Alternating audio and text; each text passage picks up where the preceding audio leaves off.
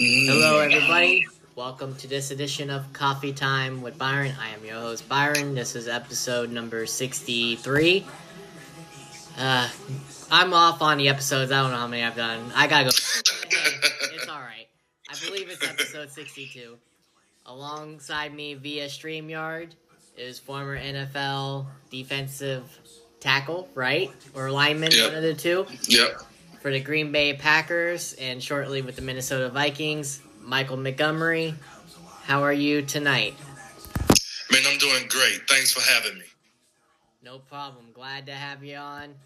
But let's start off with, I'm curious myself. I've seen a little bit of it from another podcaster to another podcaster and a YouTuber. Tell us a little bit about your podcast and YouTube live version. What do you do and what kind of guests do you have? Well, I focus on a lot of sports and entertainment and also just people I fortunately, played, my career in football, my career in acting, my career as a professional. I met a lot of amazing people with a lot of amazing stories, and I kind of like to highlight them because we focus on, building wealth, building healthy relationships, and, asking the hard questions about each other to be successful for the overall mental well-being. So that's what's, in the nutshell, what I'm about, what my show is about. So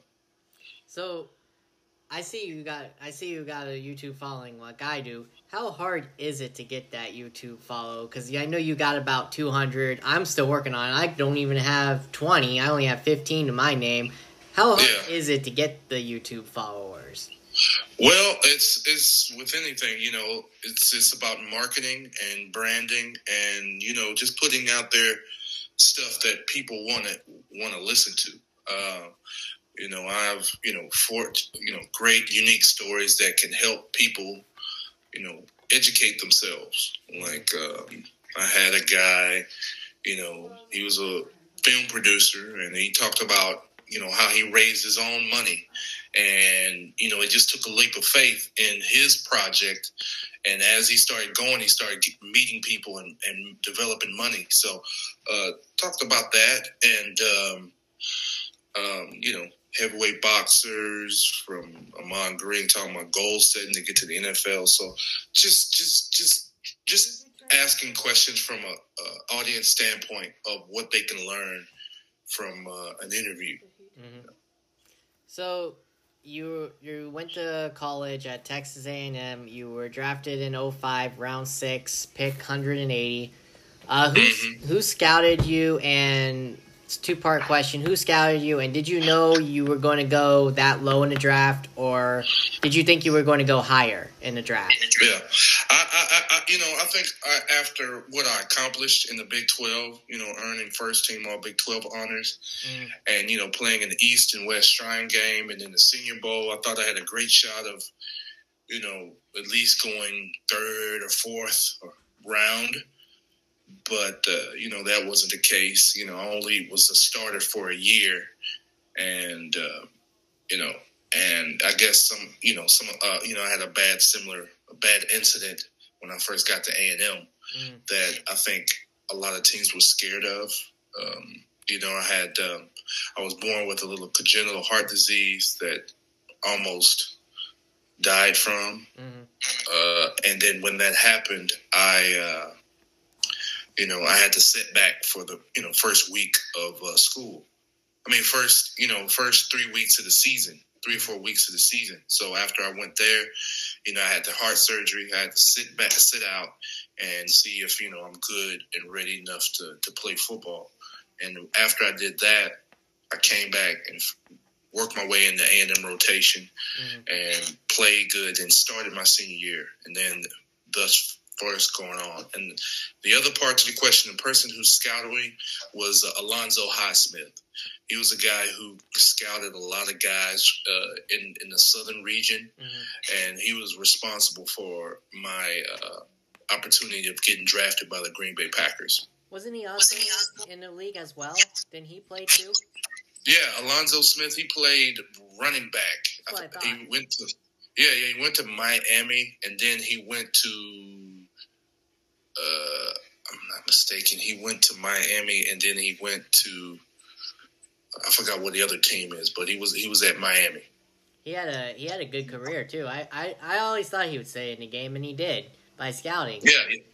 It's scouting. He's a hell of a scout, man. He understands. Because it's a certain process of what you do when you watch tape of somebody. You gotta watch film of somebody, so it's a different level of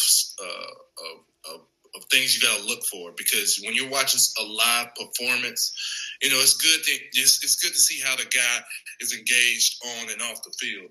But when you're watching tape, there's certain things you gotta look for, like how hard is his arms moving? When he's running, is he truly playing hard? Is he a very aggressive player on the point of attack? Does he play hard when the ball is not on his when the play is not on his side? So it's a lot of little technique things that you got to pick up when you're scouting a guy on tape versus in live performance. Now, after you retired, did you want to get into something like that, or coaching, broadcasting, anything of that nature?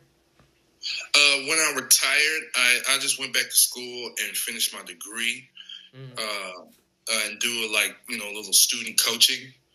But when I try to make an opportunity, I realize how coaching gets a little politicky. And, it's kind of like, hey, we're going to pick who we like type of atmosphere versus who's the best qualified, especially when you're early on. They're going to pick who they like versus who's the best person for the job. So after going that route, I just started my real estate professional career. So you spent mainly your career as a backup defensive end. How tough is that to be a backup compared to being a regular starter? I know obviously you wanted to be a starter, but what's your mindset as a backup, knowing the fact that you don't get to play on a regular basis? I always wanted to start. That was my life goal. But, there were some guys that were some ballers on the team. We had Kabir Bajamila. Yep. And Aaron Campman, and those guys, and they would always tell me, man, when you was playing, boy, you was always on this, boy. You had me playing my best because, during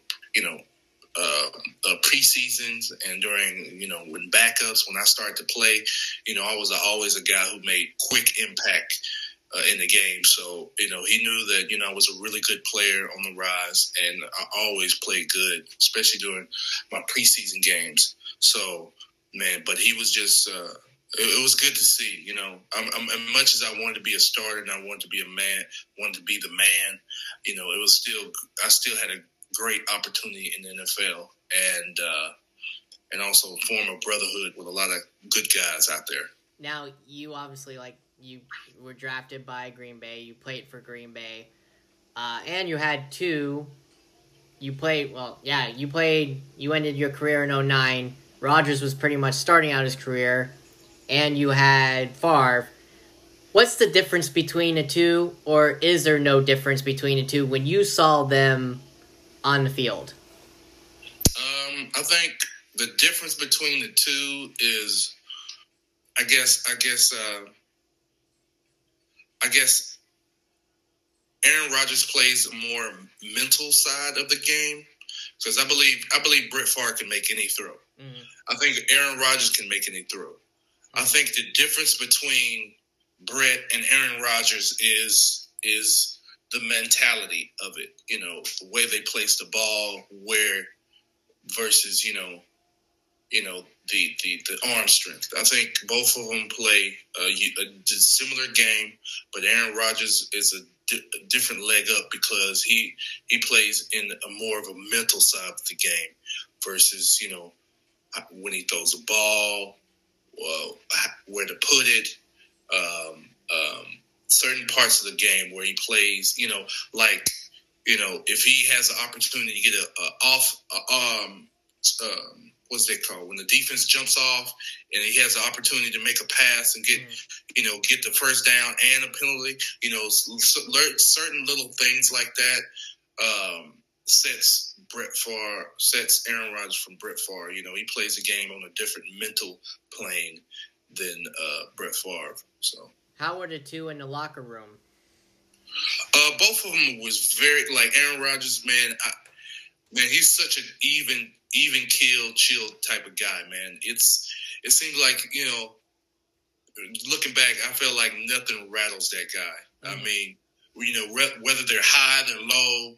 He's still just like this. Still just the same person, unique, down to earth. Aaron Rodgers and we got drafted the same year together in 2005, and it was just a really good opportunity to see him and how he risen up.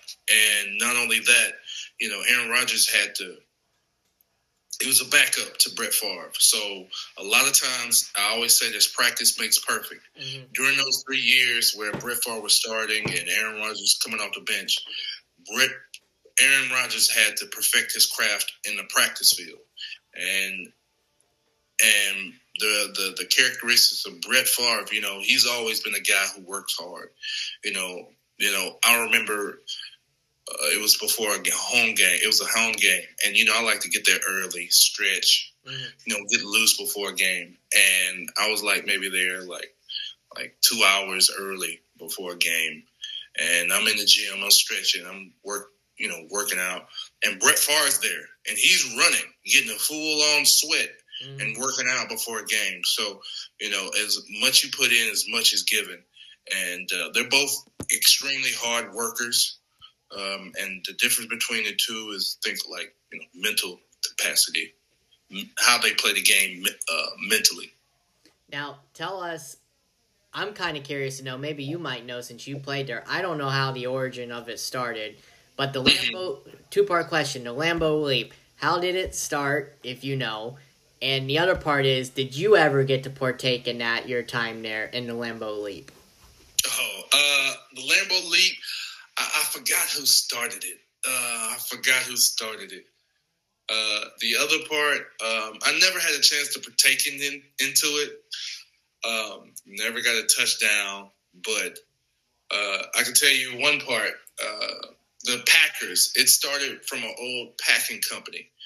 And because the league, it was like one of the first teams in the NFL. They wasn't the NFL when they first started, but it was a packing team, a packing company, and they formed a football team, and they originated from a football team out of Wisconsin. And then when professional leagues started getting bigger, they called it the Packers, and that's how the Packers became the Packers. So, there you go. There you go. So during the 2008 season, you get to get your start in the starting lineup because Colin Jenkins went down due to injury and Davey Lees, Kabir, Baha, Bamilia. So tell us about that. Were you prepared to start after that happened? Yeah, I was prepared. When I saw Cullen go down and I finished out the last game of Tampa Bay season, I was prepared. So I was prepared and just to attack it, and it was my final time to shine. And when I started, I was playing well, but I had a bad severe ankle injury, and I tried to really push it through that ankle injury because it was my first time starting, my first time in the big leagues to make my mark. I've been on the bench for 3 or 4 years, and it was my time to shine. And, unfortunately, my first game as a starter, I got hurt and I had to sit out the last game or two before jumping back in the rotation. Yeah, so. It says you got to split time alongside fellow rookie that year, Jeremy Thompson. Yeah, Jeremy Thompson, yeah. So, he was a rookie that year, and he was a really good talent. It was just sucks that injuries are part of the game. It just sucked that it happened while I was, making my professional start. So, what do you remember about that season? Were you guys in line for a playoff spot?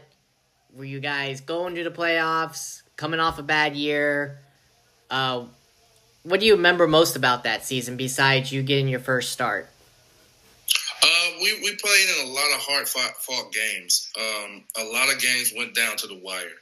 Where just one position, we would have to win. So I remember a lot of hard fought games, back and forth, and we was end up on the losing end of a close fought game.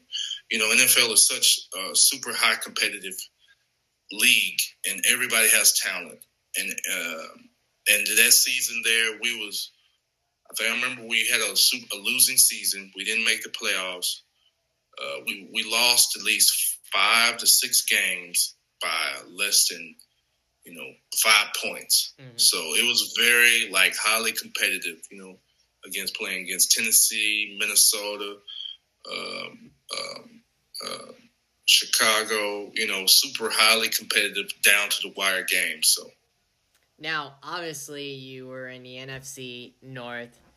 I'm not going to say anything about the Lions because they weren't really that good. But you're a Lions fan? No, I'm a Chargers. I'm talking about you. Yeah, I'm a Charger fan. You played in that division. Uh-huh. That's a tough ass division. Yeah. How tough was it for a casual football fan that doesn't get, which I am, because I like the Chargers and the Bucks, but I don't get to see that much games in that division. So tell us, how rough and tough was that division? Yeah, man, it was a dogfight every game. Chicago, and Minnesota, those was one of our most.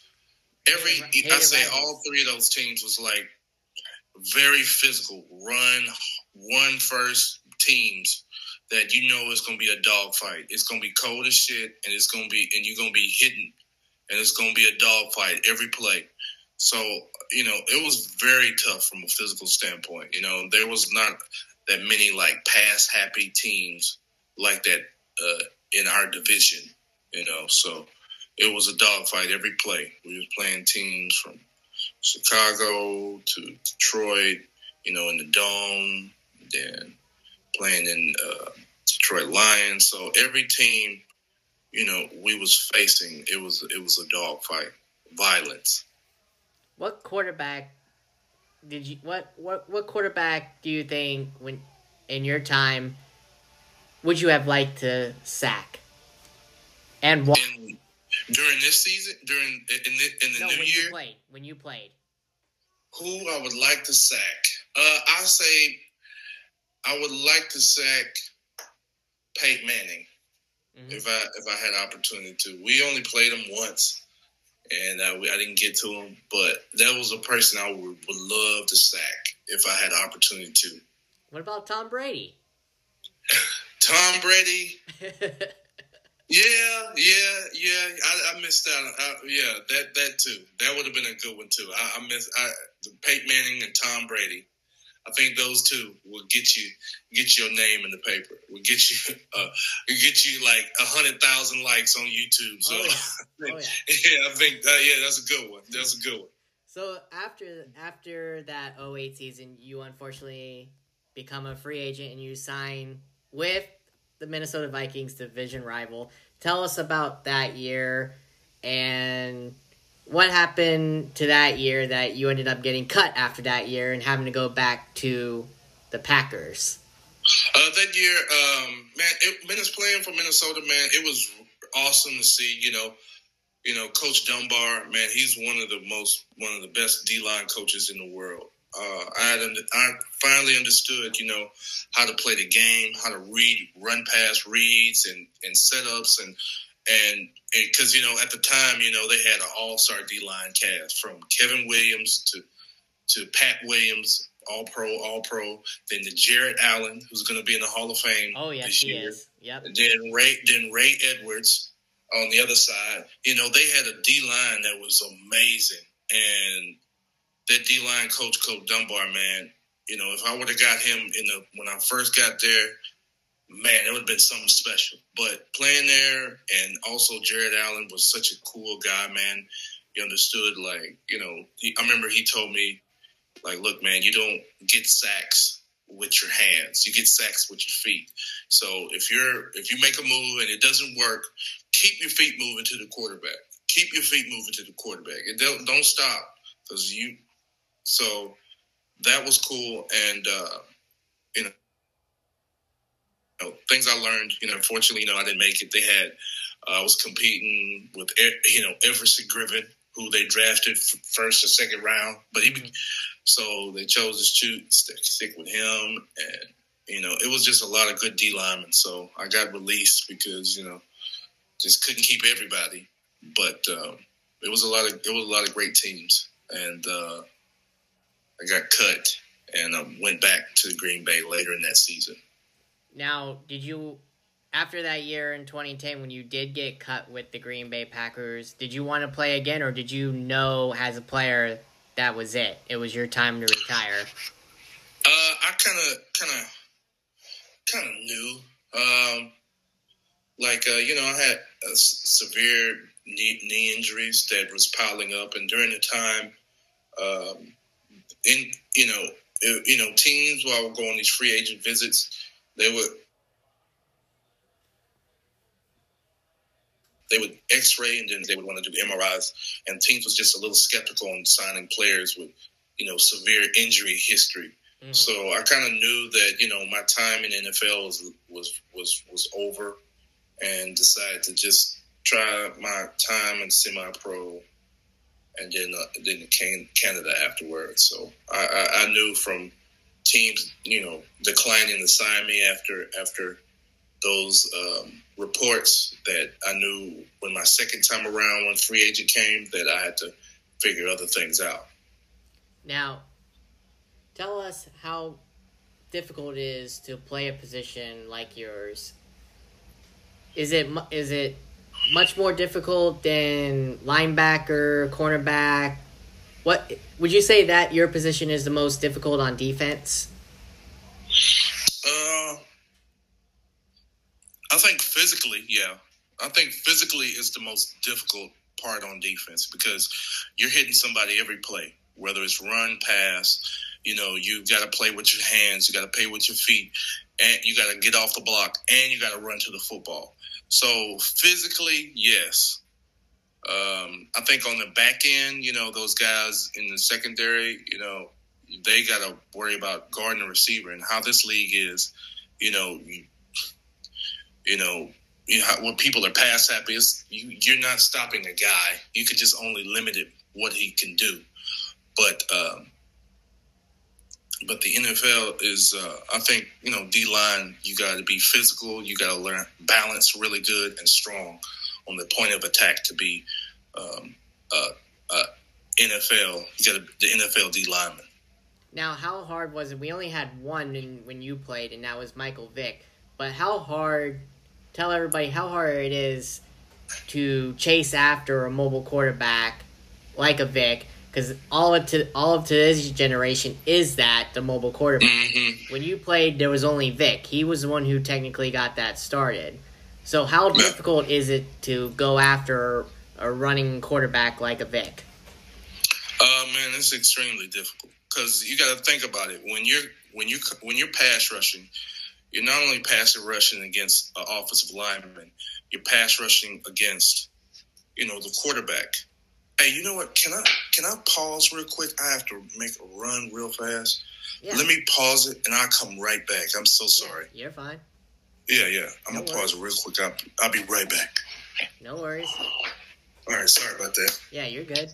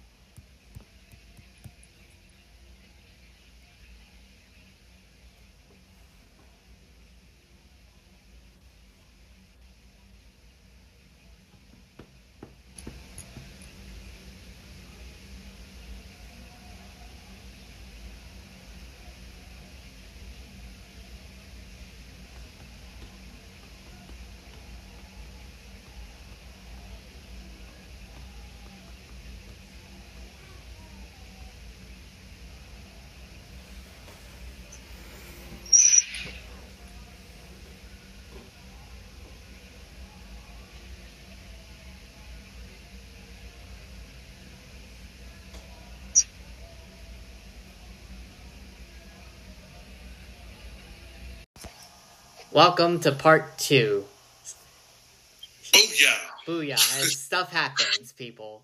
Part 2. But as we were talking about before restroom duty called, I was asking you played, there was only one mobile quarterback compared to nowadays, which is defied by that. The position is defied by that. You see majority of quarterbacks with that. My question to you was, how difficult was it for you having to go up against a mobile quarterback like a Michael Vick? I know you only got to compete against him a couple times, but how difficult is that?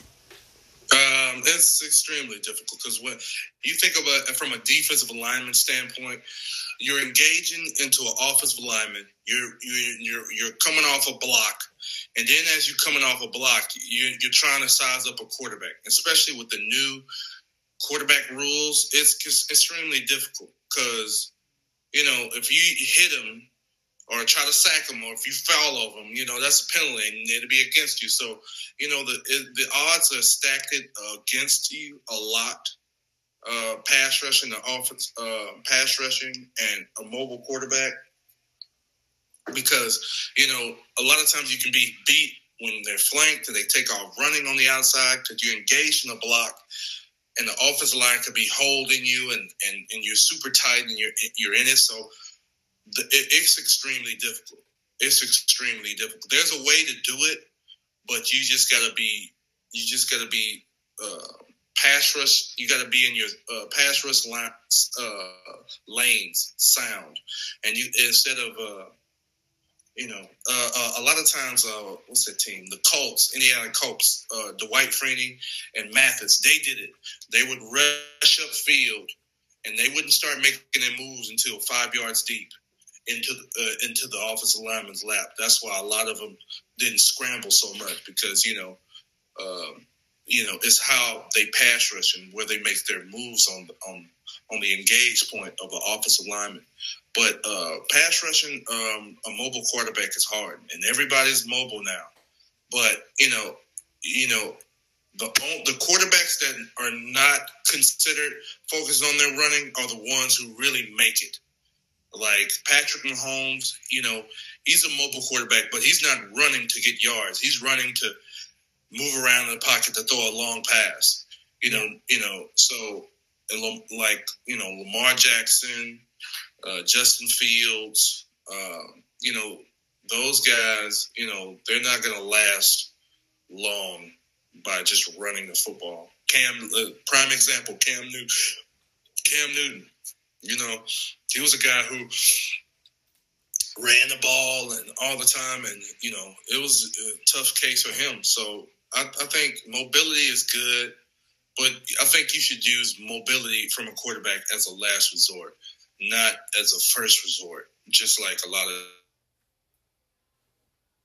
of teams are doing, back sneaks, because their quarterback is your bread and butter, your franchise player. So, it's good to sneak in a quarterback run or a quarterback sneak every now and then, but, that shouldn't be a part of a game plan as when you're going into a week versus a team.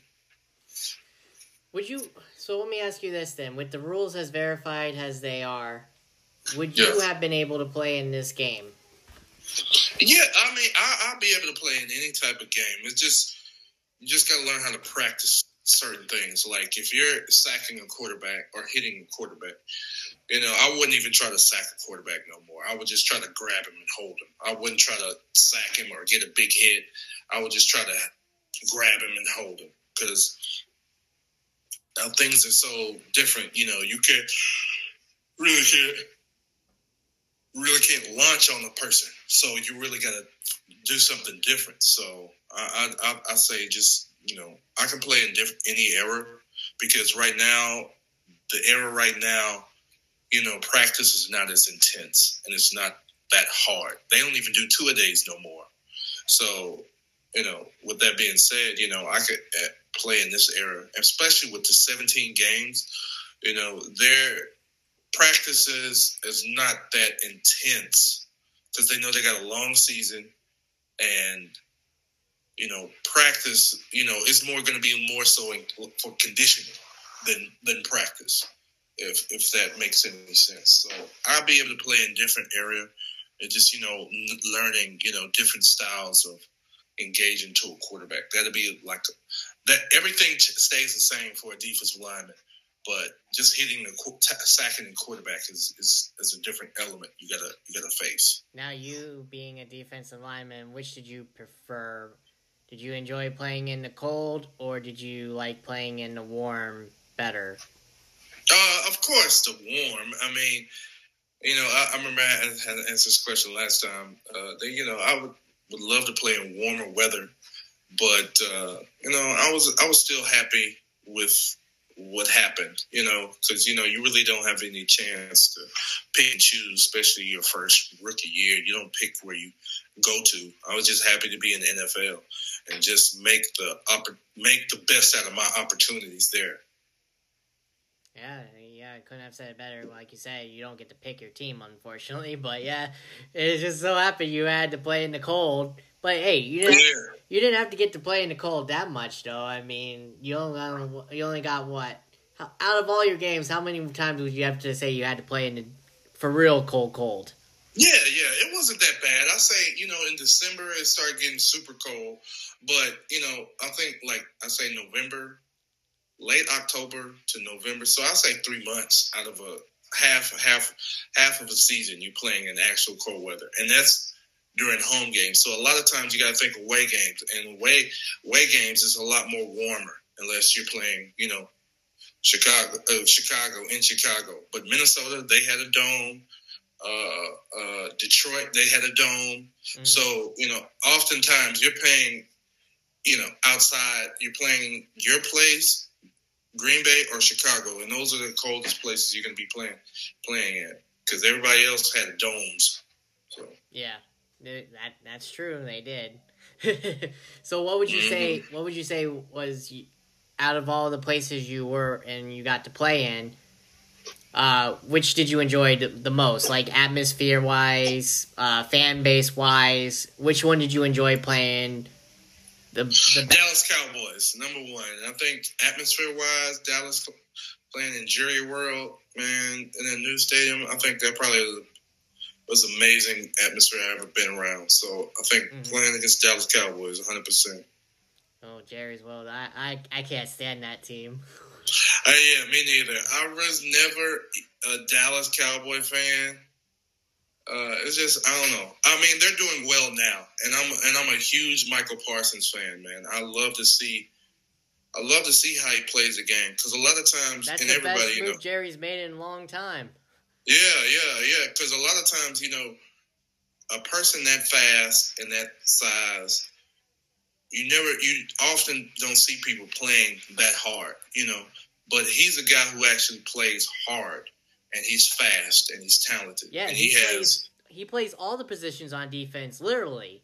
Mm-hmm. I just hope they just protect that guy and get him some help to be better, to utilize him better. Well, because, so far he does. I mean, the guys around him have stepped up.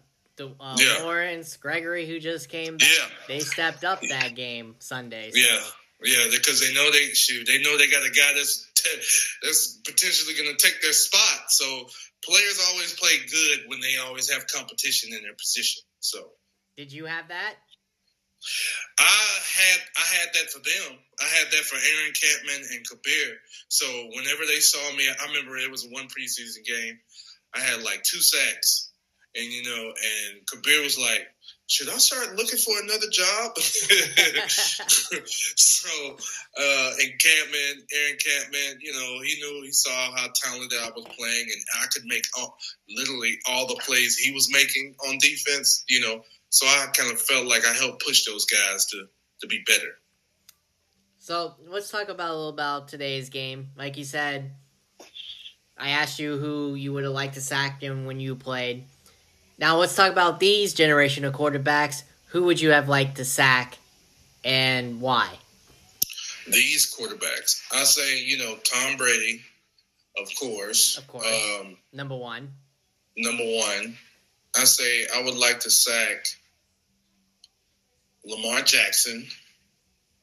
It's just something about sacking a person who's mobile that is really cool because sacking a guy that's mobile is twice as hard than sacking a guy who just sits in a pocket all the time. So Tom Brady, Lamar Jackson, I would like to sack, and Cam Newton.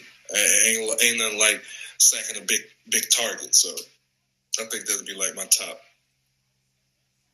So when you played, I know you were obviously defensive lineman, and you were going up against offensive linemen. So what offensive linemen, if you can name the names, gave you the most fits at your position? I say Matt Jones from Seattle Seahawks. You know, a guy that big and that he was just as fast or a lot faster than me. You know, I had an oftentimes problem with Orlando Pace for the St. Louis Rams and Jonathan Ogden for the Baltimore Ravens. I mean, like, I'm a guy, you know, I got long arms. I can play with really good leverage. So, you know, it's oftentimes, you know, people have trouble getting into my body. But those guys they outweighed me. They outsized me. So even if I engage and I'm, you know, getting off a block, it's really hard to see over those guys, you know, because they're so huge and so massive. So trying to locate the ball or locate the quarterback, you know, it was super tough. So I say those three guys I had really trouble with because their size, their mobility, and their length that gave me a lot of fits. Now, where do you see your former team, Green Bay Packers, going this year? Do you see them beating Tom Brady this year? Bowl. Yeah, I say Super Bowl. Yeah, I say those are my top two picks. Tampa Bay are because those are the ones who are playing the best right now so far. Just Green Bay just needs to stay healthy, get their O-line healthy back, and work on their special teams. Man, what they did on special teams was terrible, you know. Sunday, terrible. Yeah, that was terrible. Yeah, that was bad. You know, they almost cost them the game. So yeah, I think they need to. The special team coach needs to hire Coach Slocum back. What we was doing there was really good and really good. We won a championship with Slocum. They need to bring his philosophy back. So they need to tip the night in the special teams. They need to get healthy on offensive, defensive line, and just keep protecting Aaron, man. Aaron's going to make it happen. I think I focus on more than the defense. As long as they're doing their job, it's taking the pressure off what the offense has to do. So special teams, defense, and offense in that scenario. Tom Brady, you know, he's a master of, taking what the defense gets him. And he's a guy, he's not going to be slinging the ball 50, 60 yards every play. He's a guy, he's going to throw safe, secure passes to guys. He's the ultimate, like, game manager, gamer, you know. He's going to kill you throwing passes from, 7 to 15 yards. 7 yards to 15 yards. And he's going to kill you on that. Now, obviously, this is a different time than you played with the COVID era. Take us through, because I know you obviously heard that story with Rodgers, and being a player, I know it's their right if they want to be vaccinated or not. Yeah. But what's your take on all that? Was the NFL covering? Obviously the Packers knew they didn't do nothing about the whole Rodgers situation. What's your take on all that? Because media was all over him, and I don't blame the media. Yeah. He shouldn't have done that. The Packers shouldn't have covered it. Just say you're not vaccinated and follow the rules, etc. Yeah. But what's your take on what happened? I was also bringing up this between, because they was making a comparison between Antonio Brown with his situation and Aaron Rodgers. The difference was, Aaron Rodgers just lied to the media. Green Bay knew, he wasn't vaccinated, but Antonio Brown, he had a fake vaccination card made. Which he got lucky. He got lucky because it's a lawsuit. Yeah, that's a super huge lawsuit with the company and the people that work for it, because that could be traced and everything. So felony, yeah. So that's against the law. Everybody, not every player tells the truth to the media. Yeah, so that's nothing new. It's just, he would keep a sensitive subject away, and I don't fault him for that, because a lot of times when you're one of the top players, the media is going to spin up stories about you all the time, right. And the less they know, the less they know, because the in-house, they knew the situation. Yeah. But, you don't need to know every detail of my personal life. This is about football. Y'all talk to me about football, not, my personal status, if I'm vaccinated or not, or who do I vote for, Donald Trump or Biden. I think some things need to be personal and let the teams figure those things out, than versus just airing out everybody's business, because it always puts people, everybody has different spectrums on vaccinations, and, everybody deserves a right for privacy and learn how to deal with COVID their own way, because some people are not, and some people do health remedies.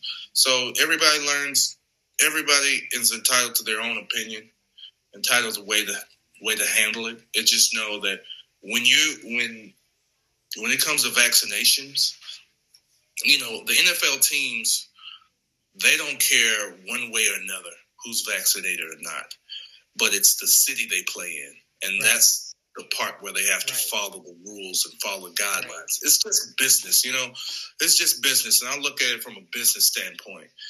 Like, if you run a business and you got to firm, especially like a restaurant or an entertainment business, you got to follow healthy regulations, or you'll get shut down.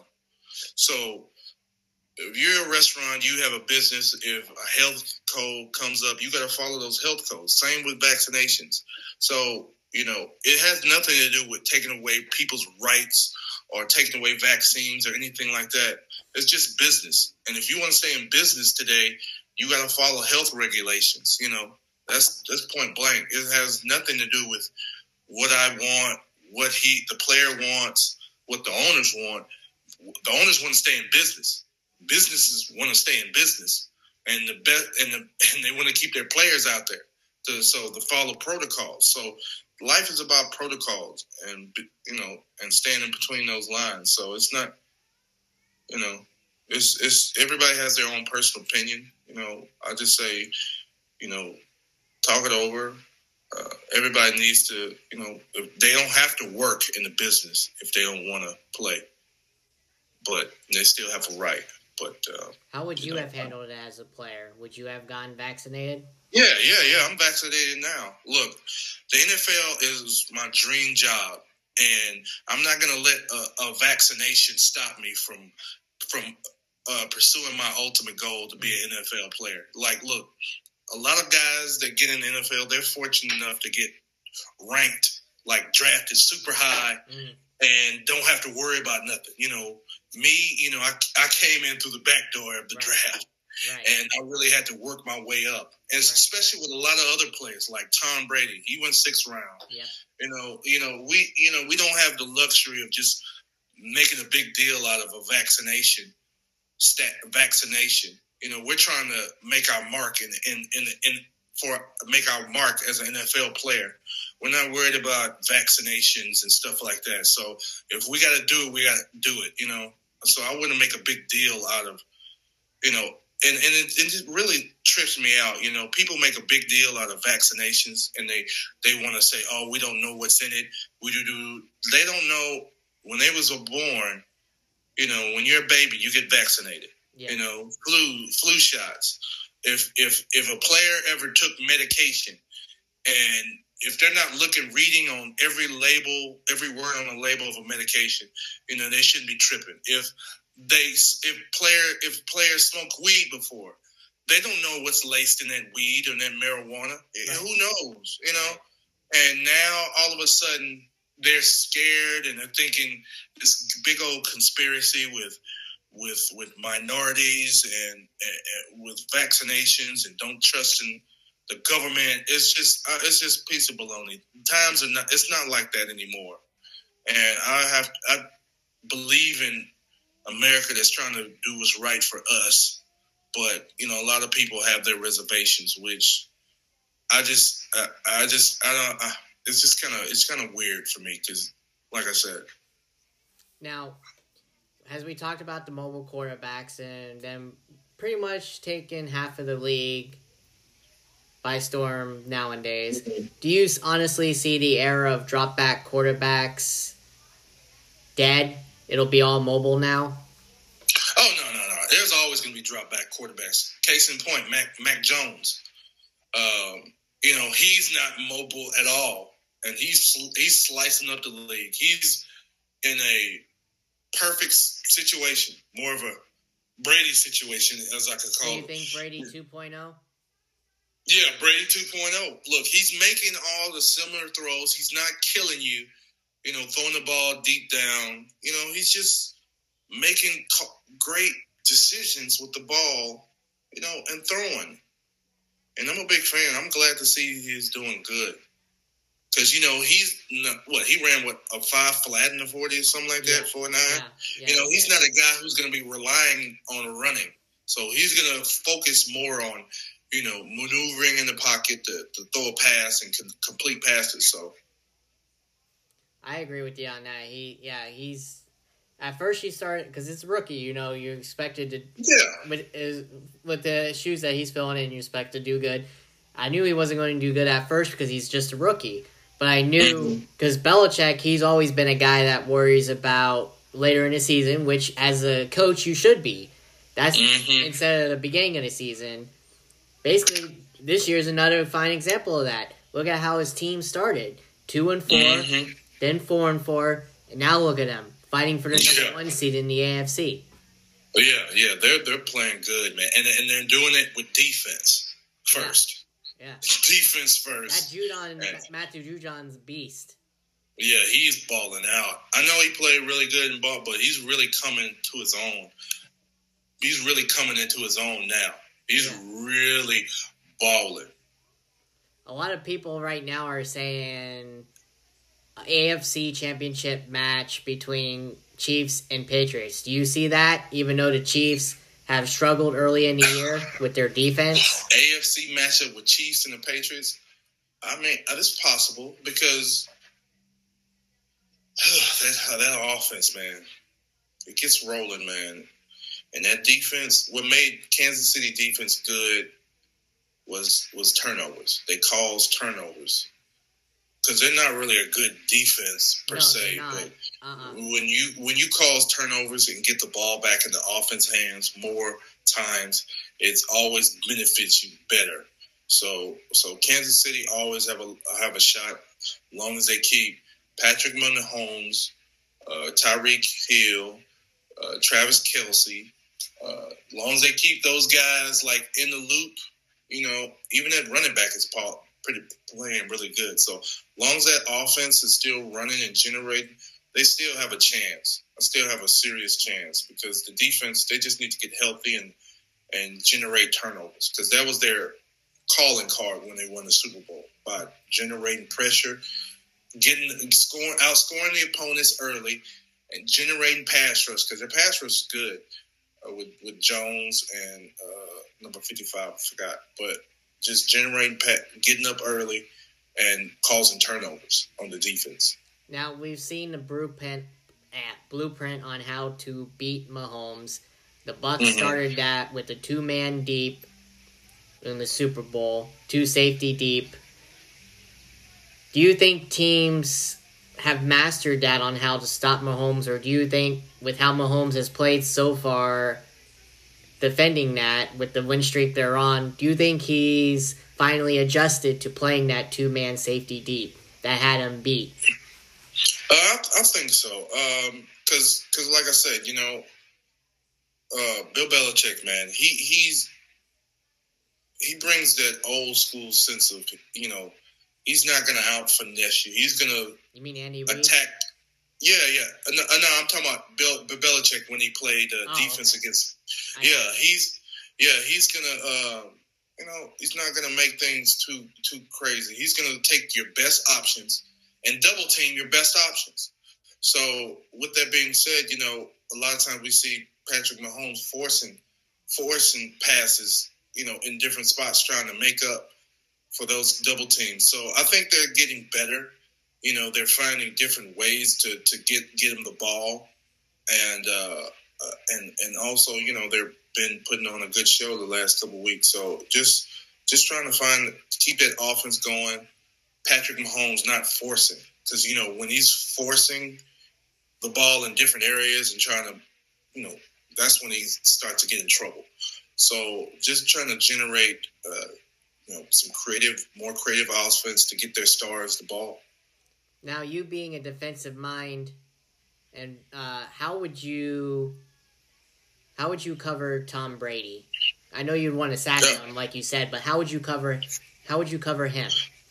On the defense, I would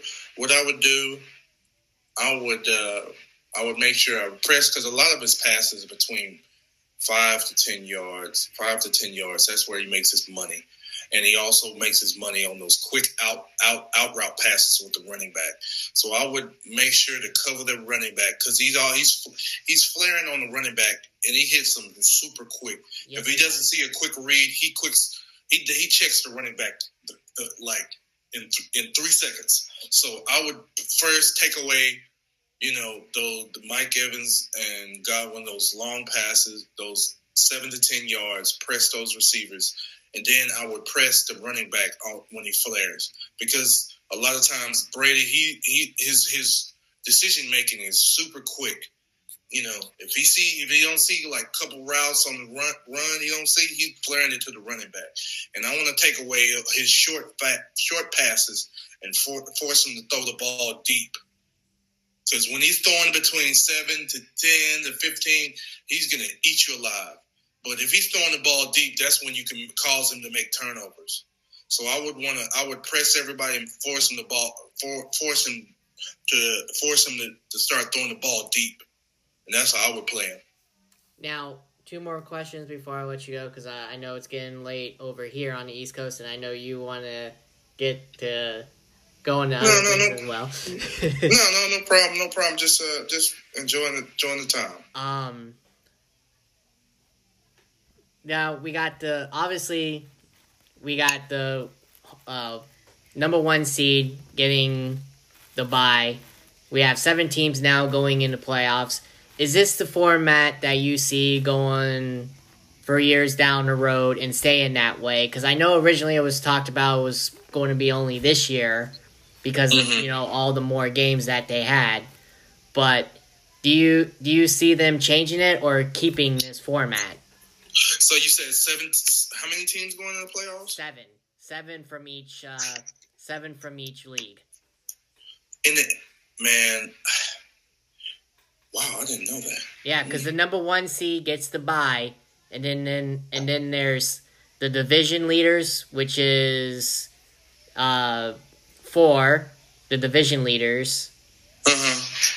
No, sorry, 3 division leaders, and then 3 wild cards. You know what? I didn't even know that. Yeah, that's how it's going. Yeah, there's 3 wild cards. Wow, and I didn't know that. The number 1 seed gets the first week bye. Wow.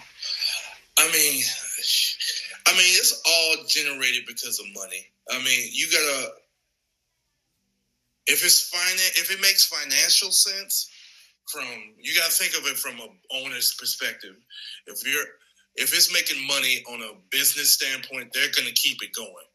That's what it falls down to. So regardless if the players want it or not, if the owner's making money, he wants to keep this this new changes. So it's right, this first year is a trial run, and we're gonna find out if it's gonna make sense financially, and if it does, it's gonna be like this for from here until the end. So now, I'm one that hates Thursday night football. I still watch it, but honestly, I hate it because I feel for you guys as players. Even though I haven't played, I feel for you guys because that's a short freaking week. Yeah. How can you deal with that as a player, knowing that you'll only get like 3 days of practice?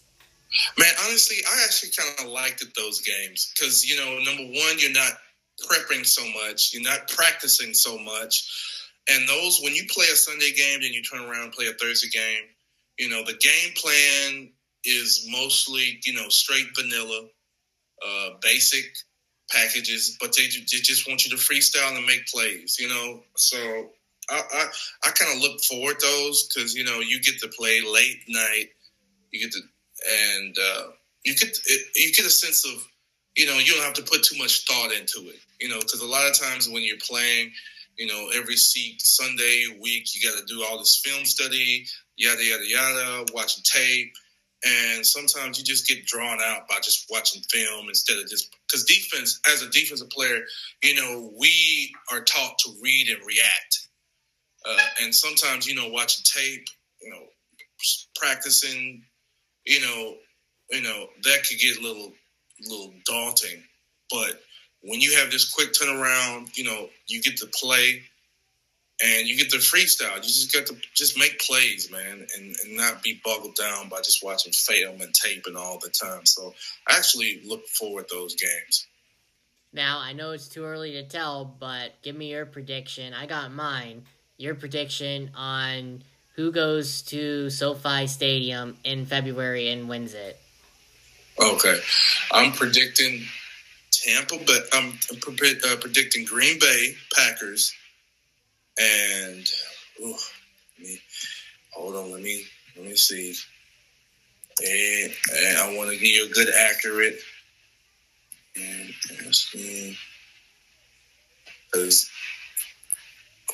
because it's really tough right now. It is tough. It's tough because it boils down to who's playing the best towards the end of the season. Who's the healthiest, who's playing the best. And I would like to say, hold on, you said AFC, NFC, I'll say Green Bay, and then I will say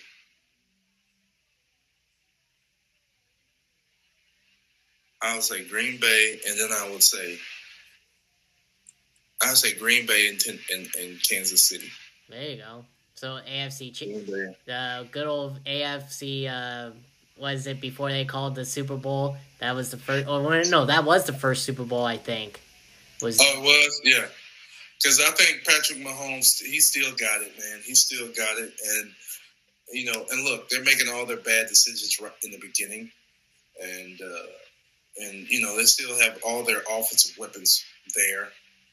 And I think New England, they're close. They're super close. We're going to pick them, but I'm looking at the style of quarterback and who has the better offense. And I think, because New England hangs their hats on defense, but Kansas City is way more explosive than them. So I'm picking Kansas City to return back to the Super Bowl. And I'm picking them to play my team. So when you played, what head coach or coaches helped you along the way? What head coaches? Or any coach? I think my D-line coach from high school, he really taught me the fundamentals of how to play and how to play with intensity, with my hands. I don't know. And then my head coach in high school, and my D-line coach. Those were Coach Frazier and then Coach Essery. And those was a guy who kind of like instilled in me that I could actually play professional football. And Coach Frazier kind of taught me the fundamentals of playing football. And those were guys who kind of like springboarded my career into the next. So now, two-part question, and this is the last one before I let you go. The first part of the question is, for kids today that want to play your position, what would you tell them? And two, the second part is, do you believe that you had a successful playing career? Okay. All right. One part, the people want to play my position. I think, learn your fundamentals. Learn your fundamentals. If you just got to learn your fundamentals, your techniques, stepping with the right foot, leading with your right hand, engaging, getting off blocks, using your outside hand. So I say playing fundamentals stress more than anything. The second question, did I have a successful career? I believe, I'm always a competitor. I believed I could have done more. I should have been better.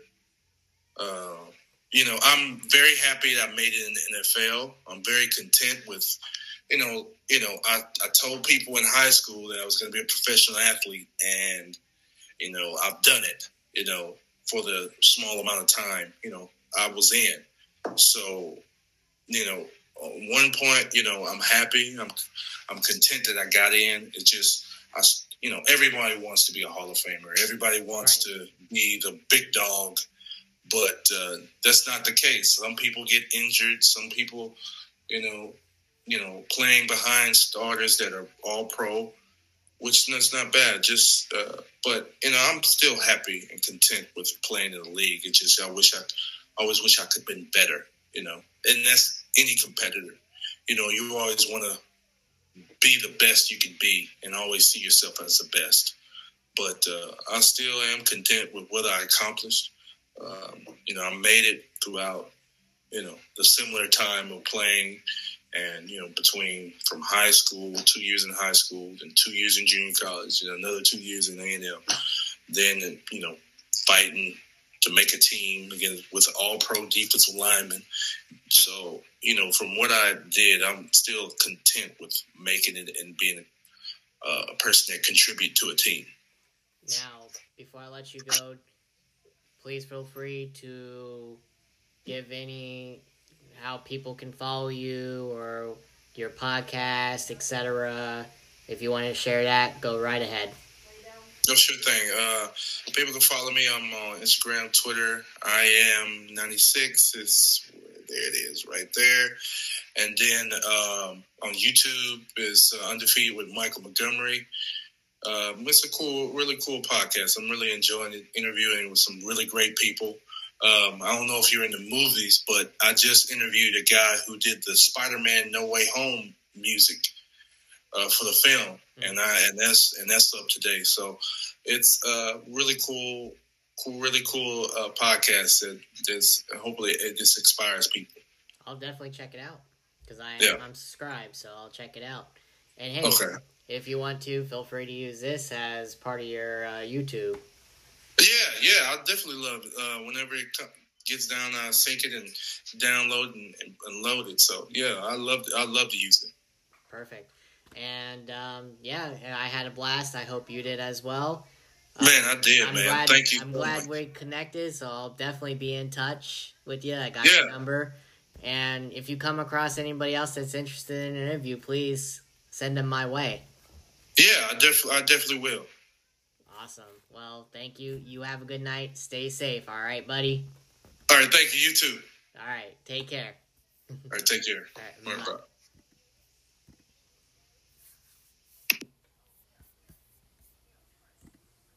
Michael Montgomery, everybody, former defensive lineman for the Green Bay Packers and Minnesota Vikings. A great conversation. Hope you all had a good time. Enjoy. And see you around sometime later this week. Maybe Saturday, I'm thinking Friday. I don't know yet. I'll let you know. But you all have a good night. This concludes episode number 62 of Coffee Time. So, have a good day.